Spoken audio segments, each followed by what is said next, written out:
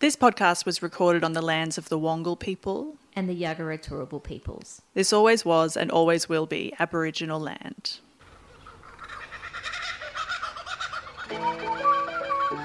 Strap in. Buckle up. It's story time, folks. This is Australiana Rama.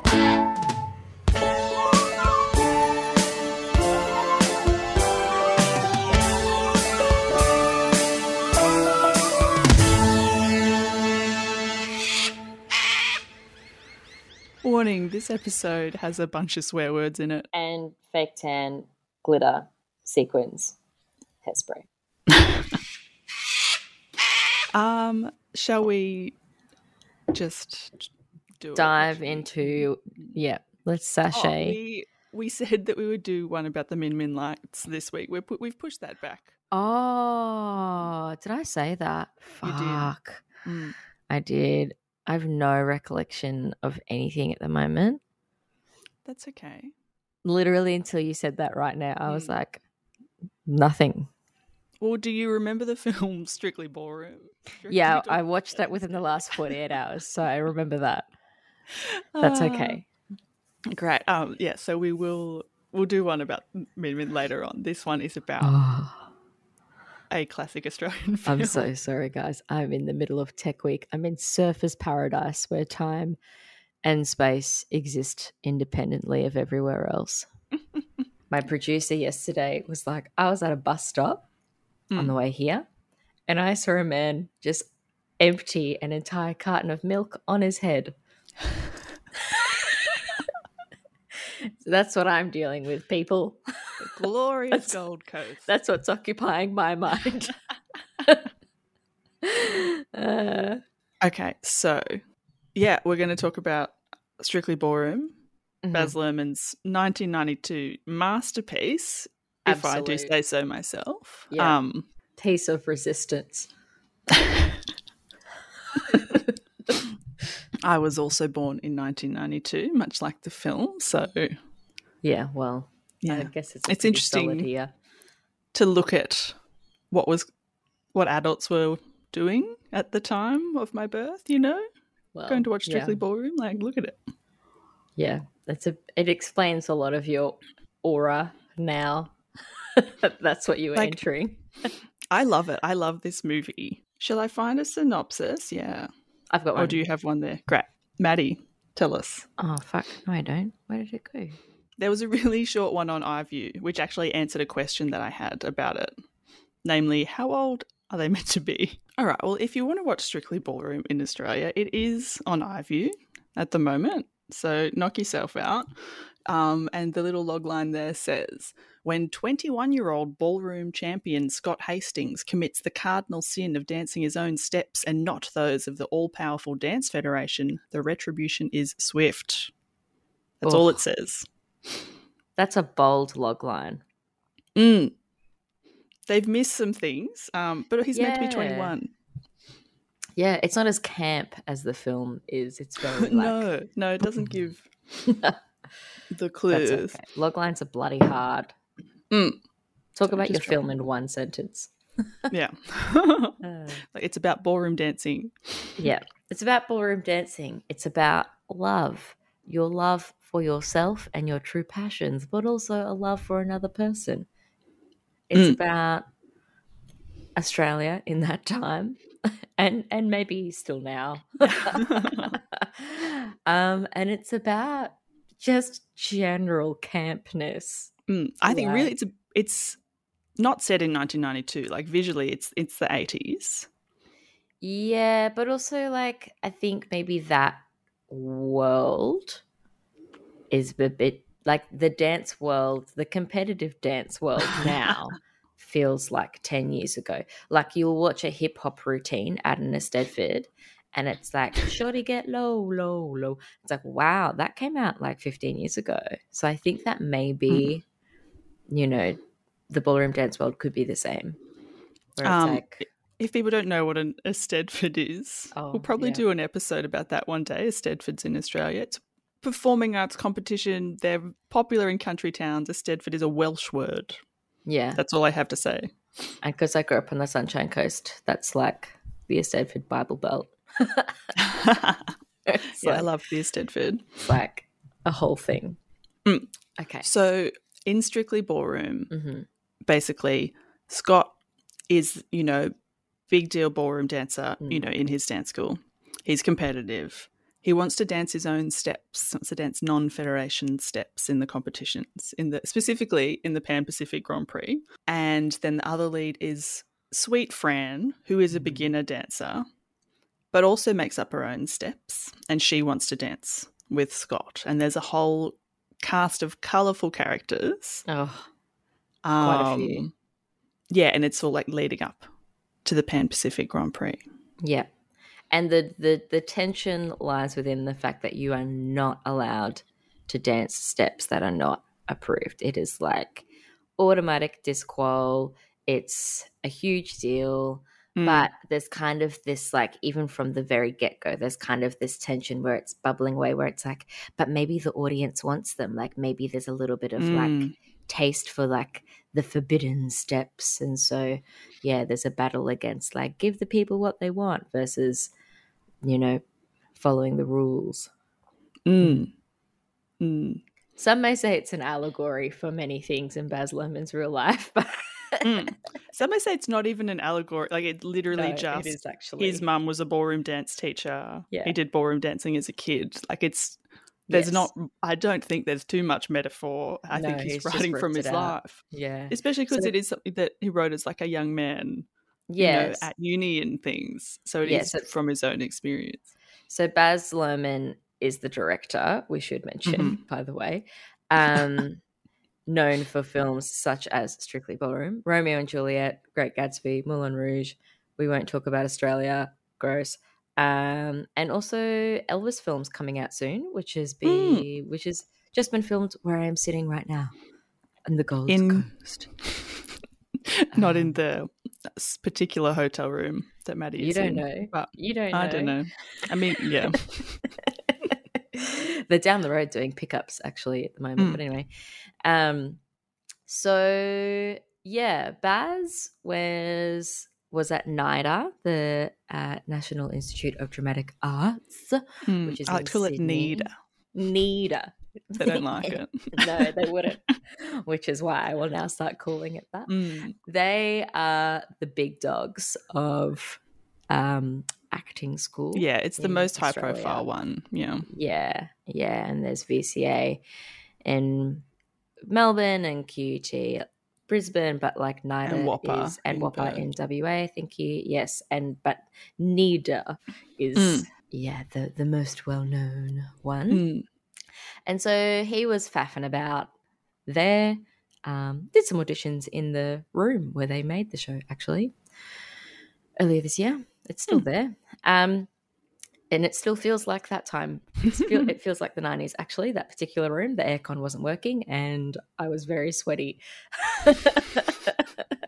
auditioning a bunch of children for a show. What a beautiful picture you've painted. I was really living Baz Luhrmann's best life. And him and his mates made a play called Strictly Ballroom. And they performed it in the 80s, in 1984, which is also probably why it is a bit of a time warp, Jess, because it was actually made in the 80s. Yeah. And then they did it again. It happened like overseas in a Czechoslovakia youth drama festival. And then they had a season at Sydney's Wharf Theatre. Do you know where else they had a trial season in the year 1988? Where, Jess? At bloody Expo. Oh. During that year, they went up and did it at Expo. God bless. God bless. It would really fit in. Oh, yeah. It would really fit in. I'm not surprised. Yeah, because do you know if they did it at QPAC? Because that's when that opened. I don't know specifically, but it could have been. Someone at QPAC would know. Some of the people who were there when it opened are still there. And yeah, so basically, at the Sydney season in 88, the actual professional season, a bloke called Ted Albert came along. He loved it, as did his wife, Antoinette, and he basically set up a film production company and offered Lerman, the opportunity to make the film. Mm. And Lerman was like, yes, but only if I get to direct it. Fair enough. It's his baby. Fair enough, but also like Bold. Yeah, for a young Baz, like that often doesn't happen. So yeah, and it paid off, evidently. It did. The film was massively successful financially.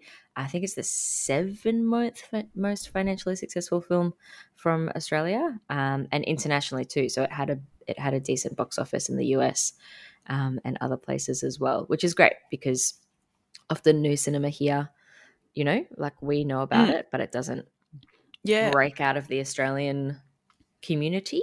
And because it did really well at like Cannes.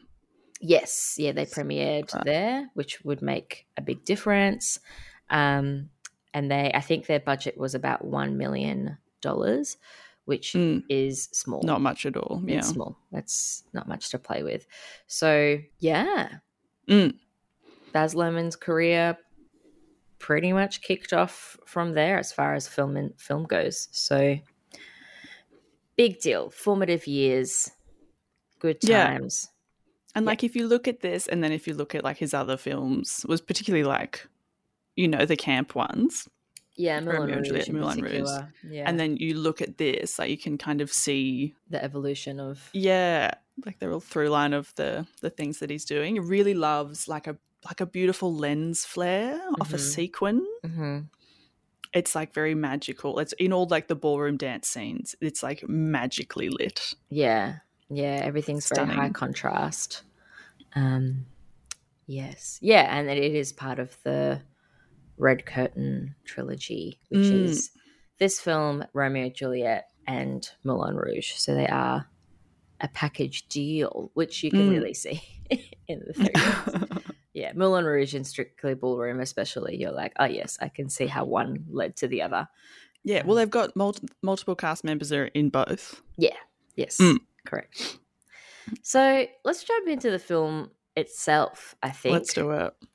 It was fun to rewatch this. I hadn't watched it in a little while.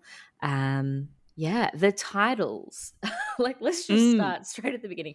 The titles look like something out of like the 30s or the 50s, not the 90s. I was like, wow. That's... yeah, okay. Which I mean, ballroom is, so it kind of makes sense. And then it starts, like the first image is this just silhouette of Scott. And it's just like, boom, theatre. Yeah, like it is very theatrical. Yeah. Yeah. My first thought, like literally 20 seconds in before she even appears on screen, I was like, wow, I wonder if Sonia Kruger, while filming this, knew that one day she'd end up hosting Big Brother Australia. Yeah, well, rewatching this recently, because I never really understood who Sonia Kruger was. Like, I was like, she hosts Dancing with the Stars. I was like, is it just because she's tall and pretty? Like, I didn't know who that. I was like, oh no, she's a ballroom dancer. She is Tina Sparkle. Tina Sparkles, and she was like a ballroom advisor as well. Like, she's an actual dancer. Yeah, she is. Yeah, she comes in later in the movie, but it was my first thought. My first 3 notes that I wrote down are perfect film, and then I wrote mad hair, feathers, and then I wrote Australian yelling. Oh yeah, because it's like it starts off, it's dance thing. It could be anywhere, and then it's like quite close in of Shirley like yelling in support at it's a ballroom competition. It's like the Waratah Championships or something. So it's like, okay, great, we put it in a place. Yeah. Quite quickly. Totally. And that happens a lot. Like there's lots of moments throughout the film where it's like beautiful ballroom dancing or like competitive ballroom dancing, and it's undercut with like, yeah, Scott, yeah, go, yeah. And you're just like, well, I know where we are now.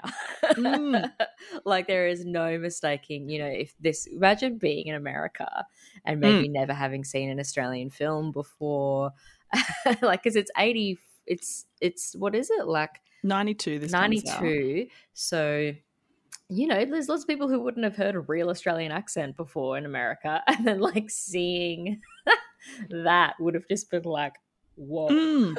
Well, because Priscilla happens after this, and Yeah. like Muriel's wedding is either this year or it's also 1994 with Priscilla. Like, Which it's also I don't think had as much of an international following as this film no, did. but like some people did see it. It's like yeah, it's like And if you then think Crocodile about, Dundee is later. So isn't that in the 80s? oh no, yeah, it is Crocodile Dundee's before. earlier. Okay, so Crocodile Dundee has happened. But Priscilla hasn't. then So this this kind of happens. like flashy. Yeah, it's wild. Imagine Crocodile Dundee being your only reference of Australian cinema, Mm. and then being like, wow, okay, let's go watch this other Australian film. That'll be similar. And seeing this gay dream, which I'm allowed to say.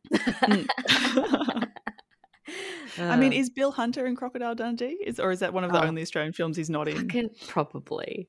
Like even if he is not, his general energy is. So He's in Muriel's, he's in Priscilla, he's in this, he's in everything. We could fact check, but I like to keep We'll it as find out. mystery. Well, yeah, until he passed away, Bill Hunter. Like, I feel like if you were going to make an Australian film, you had to at least ask him if he was available, see if he wanted to be in it. Yeah, because he pretty was much. in all of them. Pretty much. Now it's like Sam Neill. Anyway. Yeah, true. But in like the opening kind of scene, it's like they do it like a mockumentary. Yeah. Like just for that first scene. I know. They don't go back to it. Well, because like, and the things that they're talking about is when he's dancing his own steps in the Waratah Championship. It's like that happens. Yeah. And then they leave that and you forget about it completely and the action continues. It's just wild to set up such a bold convention of a mockumentary direct to camera. You know, and it is like, this is before mockumentaries were popular as well. So this is actually like a fairly new convention. It's something that I can see happening on a stage play and happens all the time on stage plays. And then, you know, just abandoning that convention for the rest of the film. And I realized like 2/3 of the way through, I was like, hang on now. We haven't come back to this whole like setup thing that's happened. Yeah. I mean, occasionally they have like, I would say newspaper articles flash up, but they're newsletters. It's like the Ballroom Dance newsletter. That's not a newspaper. Yeah. But that's kind of, yeah, they don't come back to it. I feel like you don't miss it. Like it just kind of. It's the kind of thing where it's like, if I submitted a script to my script editor now with that in it, they would be like, why aren't you coming back to it? Why are you setting up this convention? And yet, in this instance, I don't hate it. I'm not annoyed that it doesn't come back. I'm like, yeah, okay. Move on. I think it works beautifully. Well, because there's so many other things happening that are also like, I guess, like magical realism or just like not quite. Like this is not like a purely naturalistic film. Like they can kind of do what they want. Yeah, but I think there was something magical about this time period in which the film was made, where these notions of magical realism and breaking down the constructions of realism to do, you know, theatrical things was still relatively new, that you were able to just be bold and do it. Whereas now that we've done it for 30 years, we have this like framework around it and we're putting magical realism in a box. So like the amount of times that like I try and do something a bit cheeky in a script and some people are like, oh man, I love that. That was amazing. And other people are like, yes, but why are they breaking into, you know, a monologue direct to the blah, blah, blah, blah, blah. And I'm like, oh my because God. they can, because it's funny. And that's not saying you can't justify your decisions, but it's just this specific film and this specific era with Baz Luhrmann specifically is a magical time period where all the stars aligned and they were like, go on, have this opportunity to do what you want. And he did, and it worked. It's beautiful. Yeah. We're jumping ahead. But yeah. Well, because the first scene is like, you know, it's the first, there's the mockumentary bizzo about, you know, him dancing his own steps at the Waratah Championships, blah, blah, blah. And then they're back in the dance studio. It's dance classes.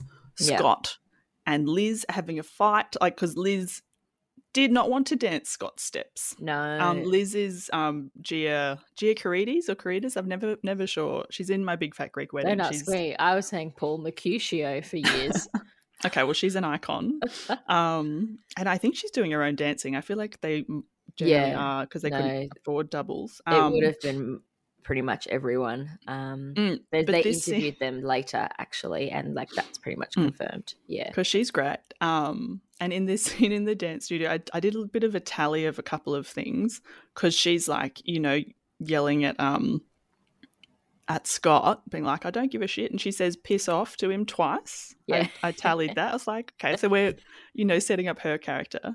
And Fran is either knocked over or run into 4 times. Yes, it's in like 2 minutes, like 2 or 3 minutes, like in quite a short scene. And that's how her character is introduced, except for like Shirley, Scott's mum, dance teacher, being like, oh, poor Fran, have you run out of that apricot scrub I gave you? Yeah. Which is such a product of the time as well. Yeah, because she's having some skin issues. Yeah. But they're meant to be like 21. Like Scott and Fran, while played by much older actors, are meant to be 21. You would have skin issues at 21 if you're ballroom dancing every day in that sweaty hall. Which is just like, oh, that's why they're living at home. And I like, there's so many things, like Federation President Barry Fife is often referred to as such in that whole sentence. And one thing there's a couple of things that I've written down. The word bogo pogo comes up a lot. It's a dance step. No, it's not. Or in this, it's a dance step. The Botafogo is a dance step, but old mate keeps saying it wrong, which is very funny. Trying to run the bogo pogo. Yeah, that makes me laugh a lot. But I love that he says it wrong, but no one ever corrects him in the film. It's just that classic like Australian boganism thing where everyone just accepts that that's how you say it because no one else has heard it correctly either. So, so it's just and it's like at some point they've all just started saying it that way. Yeah. And so like Shirley is Scott's mum. A lot of 80s makeup, which often we see her apply, which is quite fun. And Doug is his dad, the beautiful Barry Otto. He's quite, you know, downtrodden. Yeah. A lot, and we'll come back to him. Yeah, we really will. But there's one I just want quickly in when Scott and Liz are having their big fight, her fringe is like, you know, straight up to the skies all the time. I love it. And he's like, what do you want? Blah, blah, blah. And she's like, I want Ken to come in and say, Pam Short's broken both her legs and I want to dance with you. And then the doors open, Blondie comes in and he literally says those exact words. Pam Short's broken both her legs and I want to dance with you. And like, I think that is so funny. It's perfect. See, that's the kind of cheeky thing that, you know, it's just delightful to watch because you're like, I know exactly what the writer is doing and I'm so happy that I'm here to witness it. Yeah, it's great. Yeah, and so Scott wants to dance his own steps, and it is Paul Mercurio, who was like 28, 29, and by then had been like principal dancer at Sydney Dance Company for 10 years already. Yeah. So he's like a ballet contemporary boy. Stunning. And he's been in other stuff. I always think he's in Priscilla, but that's Guy Pearce. They've got similar hair in it. But yeah, he's a local councillor in Melbourne as of last year. He went for Mornington Peninsula Council. He seems lovely. Anyway, so he's gorgeous in this, and he wants to do his own steps. And like, Dad is shy but very proud. You can tell. It's very cute. But now he hasn't got a partner, so he needs a partner. No. So there's enter Fran after an amazing like flash dance sequence where there's like because in the middle of the dance studio there is a spotlight just on. Oh yeah. Like all the time. Sure. And so there's mirrors. He does his like contemporary dance thing. And then Fran comes in. I love that she comes in, but she's bloody bold. Like she's like, I want to dance with you. I like the new moves. I have my own moves. I know that I'm not an experienced dancer in your eyes, but I want to dance with you. I just love that it's like, boom, straight up. Fran knows what she wants. She says it. She also tells him that he's been overdoing it. Yeah. She gives him critical feedback. Yeah, it's great. And he's, you know, a snob. He's so rude to her, and this whole thing happens, and then it doesn't quite work out, and she drops the amazing line, "You're a gutless wonder."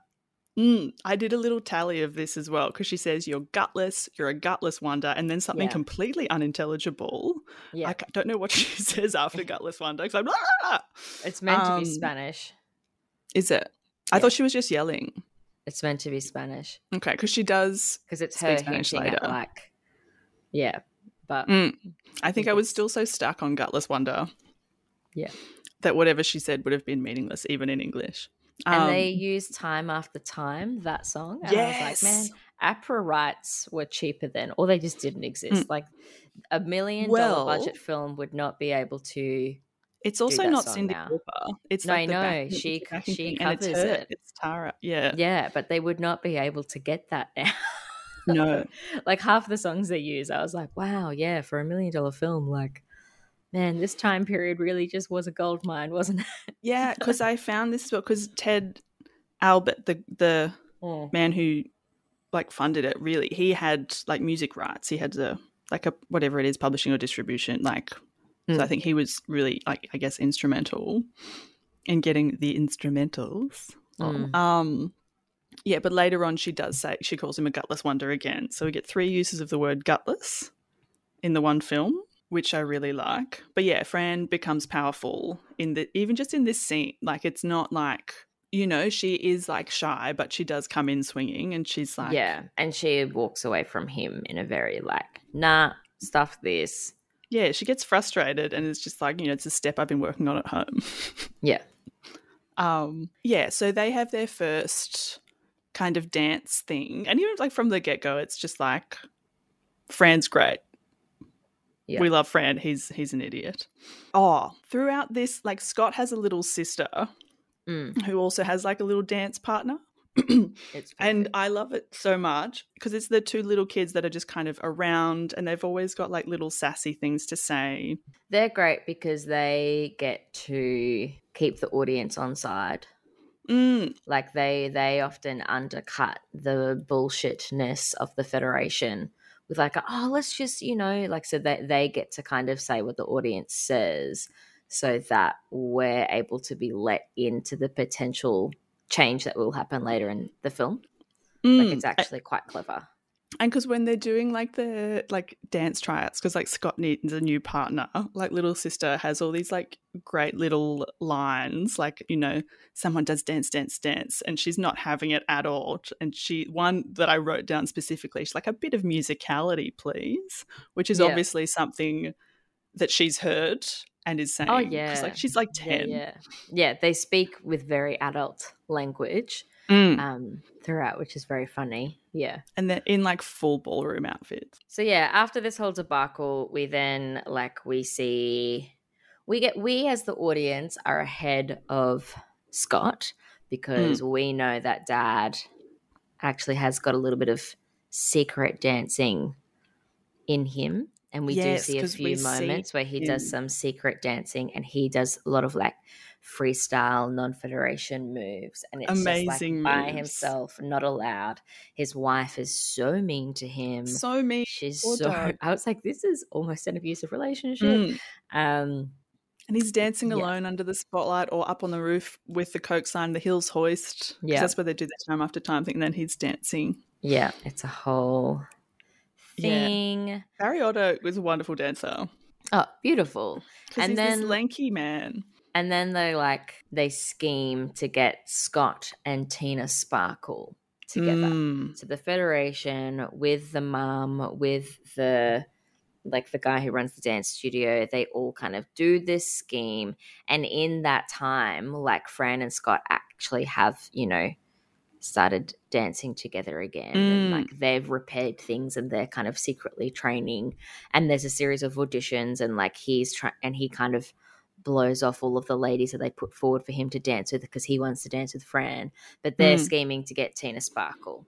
Yes. It's a whole scandal. Because Tina Sparkle's partner, Nathan Starkey, who is played by like Todd McKenney, like uncredited, like baby music theatre Todd, and there's at one point the announcer says, Nathan Starkey, who's retiring because of his commitments to his landscape gardening business. And that also made me laugh a lot.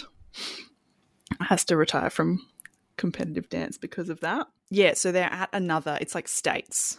There's quite a few dance competitions here. There's quite a few and a few different partners that they go through. Like you could see how if you weren't really paying attention, you could get a bit confused. Yeah. And so Scott's meant to dance with Fran, but then they're all, congratulating him and he thinks it's Fran, but they talk about Tina Sparkles and then Fran is sad. She runs off, but he chases after her and they do a dance to like Doris Day. Perhaps, which I love. It's amazing. And they do it like backstage. And then people see them and they're like, oh my God. It's great. Yeah. And then like the whole confrontation happens where like, there's a confrontation in the kitchen with the mysterious like meat/animal product that's flung between the men, like talking about what's going on. And then like Scott's got to go get Fran and it's a whole thing. And then Fife hits up Wayne, which is Scott's best friend, to like scheme some kind of dodgy deal. Wayne's the Bogo Pogo redhead and his like fiance dance partner, also redhead, amazing. Yeah, the Ginger Dynamite full duo. mullet, great. And then like all of this leads up to Fran at home and Scott with her, and she's like, okay, well, like we're home now. And her, is it her dad? It is her dad, because I've looked up this man because he's amazing. So it's like Fran is like Francesca, she's Spanish. Tara Maurice is not Spanish, but her family is in the film. And, they're very protective. And that's why I was like, how old is she? But I'm like, no, she's like 20, 21. Yeah. So, he tries to throw Scott out. Grandma's watching through the window. She loves drama. But, then Scott is, I guess, eventually welcomed in and they, they dance. They dance. And he has an excellent outfit reveal too. Like Papa Fran. Yes. Takes off his jacket and underneath he's like, boom, like ready to pass a doble. It's immaculate, like high waist dance pants with, the appropriate vest that's quite high, like flowy sleeves. There's a jacket which he's taken off. He's wearing like flamenco shoes. Because this man, Antonio Vargas, is like, he's wearing his own clothes. I looked, this is a bit of trivia that I've found in multiple places on the internet. And they are, he's a petite little fellow. And they're beautifully tailored. So I'm like, yeah, he probably is wearing his own clothes. He's also one of the leading flamenco dancers and choreographers in the world. Like he's the real deal. Yeah, I buy it. So it's like, yeah, of course, those are his pants. He's powerful. I'm like, how did they get this really cool man? But it is a cool role. So I can see why he might want to do it. Yeah. Yeah.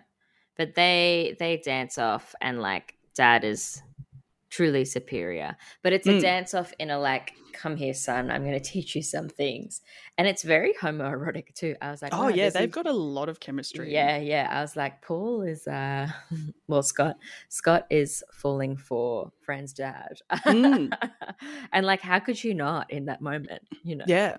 Amazing. And like Grandma's teaching Scott rhythm and stuff, like copping a feel and like calling him hot stuff in Spanish. She's very funny. Yeah, and they've got all their friends over, and one of them, they go and get Dad's sparkly, like, Matador jacket. It's great.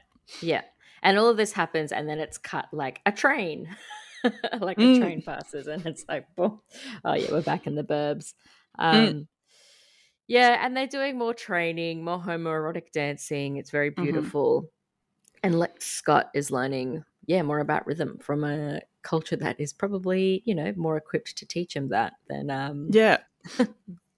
and that all suburbs like of Sydney. Well, that's all happening. There's a shot of Doug, like the dad, who's normally we've seen him doing his like happy, fun contemporary making up his own stuff. There's this where he's like kind of just like doing a waltz like alone with like proper posture, just like under the spotlight and just crying. Yeah. It's It's a whole thing. It's like, it makes me feel some feelings. It's just like, someone dance with this man. Yeah.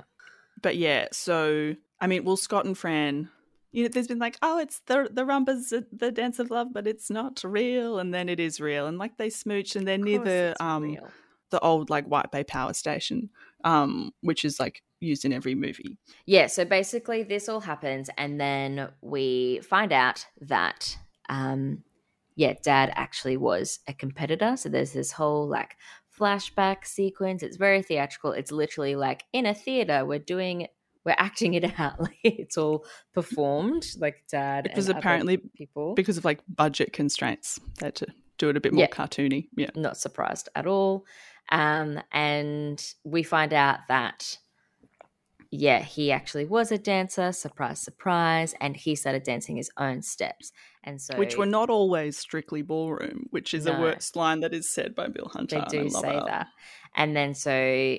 Yeah, basically him and his wife weren't able to compete at the was a whole Pacifics. thing. So that is why the wife is resentful, and they use this to emotionally blackmail Scott into partnering up with Tina Sparkle and doing the proper steps. And he abandons Fran, and this whole thing happens where like there's this transition where it's like twirling and like spinning, like Scott has this like emotional like, oh my God, everything's bad, and he finds some photos, and we spin out of that transition. The camera spins and it just cuts into him spinning with Tina Sparkle at the final. So we literally jump ahead and we fill in the gaps and we go, okay, yep, he's made the decision to dance with Tina. We're at this Fran big competition has just been completely like discarded to dance in the junior division, the lower division, with just a mate. That's Poor like, Fran. You know. I think her mate's friend's name is Natalie. But this is like a big ballroom dance competition. And they shot it, I don't know, in like not very long in the breaks between an actual ballroom dance competition. Which is that's very cool. Cool. Makes sense. Ultimately, you know what's going to happen. And it happens, and it's really satisfying. He dances with Fran, but there's this whole big thing where they're cutting the music, and it's very dramatic. Shenanigans. Last they minute get there hurdles. just in time, and his dad starts just clapping, and he has got a good strong clap. It's silent, resonant. And then you can hear, and and they do the Paso Doble, and everyone dances together, and like Doug dances with Shirley eventually, and it's just like everything works out. Except for Barry Fife. Yeah, he does not work out. And the little sister says, "Shame on you, Miss Leachman." And then, which is, Charm Leachman is Barry Fife's girlfriend. And I've written the words in capitals, oh my God, Rosehaven. Because have you been watching Rosehaven? No. Okay, on the ABC. It's about real estate agents. But if you have been watching Rosehaven, Barbara, the like brusque real estate mum, is in Strictly Ballroom. It's an extremely glamorous, blonde, tall, scary woman, and I had no idea. It may not be important to Maddie, who hasn't watched it, but for everyone else, like, I can't get over it. It's amazing. Chris McQuaid is in this movie. Love is in the Air plays. Everyone dances together. Yeah, again, another. I'm like, wow. Yeah. Good work. I think it's important to note the absolute massive legacy that this film has. You know, like it's turned into a reality TV series where people dance for competitions. It's constantly referenced in other dance routines. It is, I think, you know, Baz Luhrmann, like if you were to drop that name in the US, like, yes, some people have seen Strictly Ballroom and it's known, but people will think Romeo and Juliet, Great Gatsby. Whereas over here, you drop Baz Luhrmann and people fondly are like Strictly Ballroom and then his other films, you know, like I think it is such a cultural reference that will continue to be so for quite a while. And it's also a cinematic reference as well. Like, you know, I touched on it earlier, but it really did shake up what was considered okay and allowed to do in cinema. And like there's lots of Australian cinema tropes in there, like, you know, the nostalgiaism and the flashbacks and the high contrast. Like that is a thing that we see a lot in Australian cinema. But Baz really doubles down on those things, which is probably why it was a successful play. And then he adds in all of these elements of magical realism and theatricality that just meant, you know, you got to blow apart the form of film as well. And I think if Ted Albert hadn't had seen the stage play in person himself, he wouldn't have necessarily been like, yep, you can direct it, we trust you, you know, you make the decisions you want to make. Like traditionally a lot of that power is handed over as a first-time filmmaker, or a play is made and literally like completely different people make the film. So I think it's just one of those moments of like someone being given the opportunity to do their thing, and it's changed, you know, it's shaped things up. Like it's a pretty big deal. Yeah, and you can say, you know, Tina Sparkle, and people generally know who you're talking about. They're like, oh, yeah, Sonia Kruger. You know, like that's a pretty big deal, especially for a character that's probably only on screen for like 15 minutes all up in total. Yeah. The National Film and Sound Archive of Australia did a 25th anniversary online exhibition, which was really cute, a few years ago, and they interviewed a few of the cast members, and Tara in particular. Like you can see the difference between even Paul and Tara as the cast members as well, Scott and Fran. So like Paul very much talked about how he really loved like developing the character, and that he really identified with Scott being a rebel with a cause who danced his own steps. And then it was really funny to hear Tara, because she was like, I was really protective of Fran as a character because she'd played it in the play, but she was extremely anxious about performing the dance move. So it's like even like the actors have some of the similar tropes of the characters, and so it's just cast so well as well that they can kind of play off of that energy. And Paul, he had a really bad ankle injury as well around the time of filming, so that was a whole thing, which is pretty wild. Like, pushing through that. Yeah. He's a beautiful dancer. It's amazing. Oh, one of the things that I enjoy as like, you know, because I live in Sydney now, and I'm like, where did they make this? And like some of the things are still there, others aren't. Like Fran's house was a set that they'd made kind of when an area was being redeveloped, and that's like where like the Star Casino is now, kind of in like Pyrmont. But some of the dance competitions, the earlier ones, like one of them is in like the Petersham Town Hall, which looks pretty much the same now. It's really fun. And then like on top of like an LJ Hooker building in Marrickville is where that Coke sign is. And like the big competitions, it is a sports club or an RSL. Like it looks like it is, and it is. I'm not sure which one, but that's still there. And I'm like, do people still do big ballroom competitions? They might. Maybe. Wild. People still definitely do them. You mean at that venue? Yeah. Yeah. Yeah. Yeah. It's pretty epic. Baz Luhrmann recently, well, like in the last 10 years now, described the film as a sugary chunk of feel-good fudge, as the little film that could, which I think is the perfect way to describe it. Yeah. It is. It's a feel-good movie. You walk away being like, oh, everything is resolved. Like I think sometimes, you know, the films that get all the awards are the ones that like twist the knife, which are very important. But sometimes there is just value in something that is pure joy and things working out. Like big and colourful and silly, but also like, I don't know. I feel like because it is like quite like genuine, and obviously like it had come from a place of like love, and it took a long time for the film to exist. And it's like, I feel like they love ballroom dancing, but it's also like, this is ridiculous. Like, look at this thing that we do. Yeah. Yeah. And then when you've got people like Barry Otto doing this just like really beautiful performance where he doesn't have many lines, but like he does dance, but you just feel for this poor man. Yeah. Just like, oh boy. Yeah. Yeah. So good. In short, I love it. Yep.